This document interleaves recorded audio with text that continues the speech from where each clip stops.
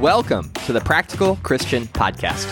I'm Travis Albritton, a former rocket scientist turned digital missionary, here to bring you the bite-sized tips and strategies you need to become an effective Christian. Thanks for tuning in.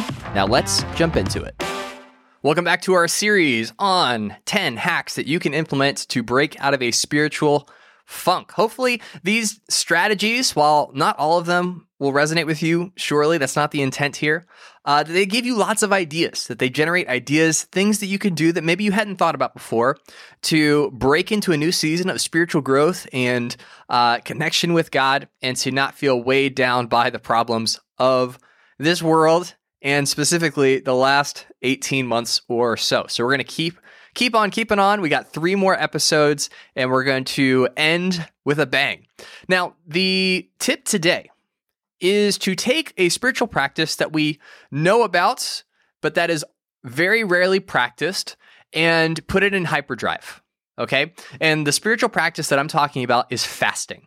So if you've been a Christian for any length of time, you have heard about fasting, you have read stories of people fasting in the Bible, may or may not know the benefit of fasting, like how does eating less food or not eating food at all make me more spiritual? That might still be an enigma to you, but you're familiar with the concept of fasting, where you deprive yourself of something, typically food, but not always, in order to have some kind of spiritual breakthrough or connection with God. And so while in general, it is really good to fast, couple it with prayer, especially around big, important things going on in your life to make sure you have clarity and wisdom and focus on what God wants you to be doing. But if you really want to take it into overdrive, instead of just fasting when you feel the need to, create a cadence, a schedule, and fast regularly. I'm talking once a week at least. Commit to fasting. And to really drive home the power that this has, I want to read a story from Matthew chapter 4. So in Matthew chapter 4, Jesus has just been baptized by John the Baptist. The Holy Spirit has come upon him. God has said, this is my son whom I love, with whom I am pleased. And Jesus is ready to rock and roll. He's ready to go and start his ministry. But we know what happens next. Next, Jesus is about to be led into the wilderness to be tempted by the devil. And so there's this big, epic spiritual showdown between the Messiah, the Son of God, and the deceiver, the tempter, the entity, the being that is at odds with God's will. And so we're going to see this immediate clash right after Jesus begins his earthly ministry. Now, something really interesting here. Whenever I have read this passage in the past, and I read in verse 1 and verse 2, then Jesus was led by the Spirit into the wilderness to be tempted by the devil, and after fasting 40 days and 40 nights, he was hungry. So I had always read that in the past as, man, Jesus is trying to really prove a point that he can stand up under temptation even though he's super hungry. That is always how I had read this verse, because I hadn't really thought that much about it. Because for me, I would think, man, if I didn't eat for 40 days and 40 nights, I'd really be doing a disservice to myself and my ability to fight back against temptation and to stand up under sin, right? Wrong. Jesus fasted in order to prepare for the coming battle, in order to be ready and equipped spiritually in order to face the temptation he was about to face. That this 40 days of fasting was critically important to Jesus's spiritual victory. And we see that in his answers as he is fighting back against the devil and is giving his answer for why he's not going to do what the devil wants him to do, that he's quoting scripture, that he's leaning on his wisdom, he's leaning on his relationship with God and not on himself, right?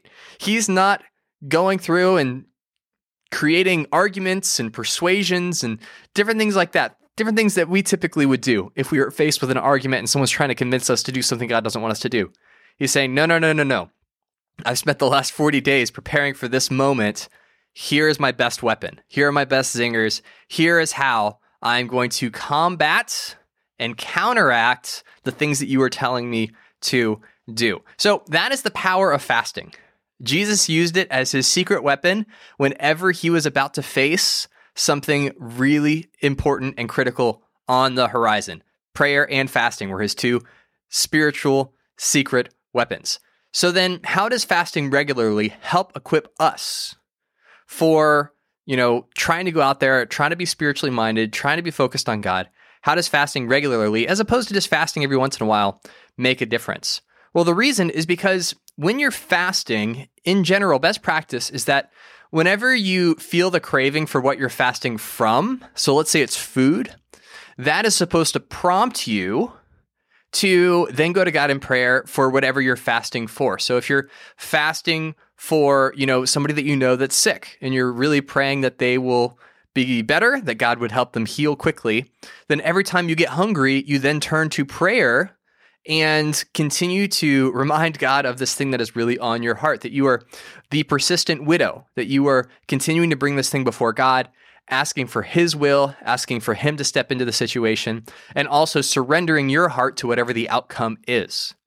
So now let's talk about your spiritual funkiness, being in a rut, feeling stuck, and you have created this cadence where once a week, you are now depriving yourself of something that you crave, whether it's food, technology, TV, time on social media, whatever it is, in order to reconnect with God, for the express purpose of drawing near to God and reclaiming the relationship with God that you once had. Over time, that will bear incredible spiritual fruit. Over the course of weeks and months, as you commit to fasting regularly, you will notice a breakthrough point. You will notice in your life a shift in the way you think about yourself, in the way you think about God, and in the way that you perceive your relationship with God to be. Earlier this year, I did exactly this. I decided that I was going to fast regularly. I was really wrestling with giving up control of a certain element or aspect of my life. I was really wrestling with surrendering that thing to God. And so I committed to fasting every single Monday until I felt peace about surrendering that part of my life to God. And it took about 2.5 months for me to have that breakthrough, for me to really feel content and at peace in myself, to know that God was going to take care of me, even if this thing that I was really passionate about didn't work out the way that I wanted it to. And I can attribute that directly to fasting regularly. So if you fasted in the past, or if you've thought about fasting but haven't tried it out, haven't given it a shot because you aren't sure if it's going to work, let me tell you this, fasting works. Fasting works for a number of reasons, not only because you become laser focused on the thing that you're fasting for, but also because it draws you near to God. It forces you to sacrifice in your pursuit of God and become uncomfortable.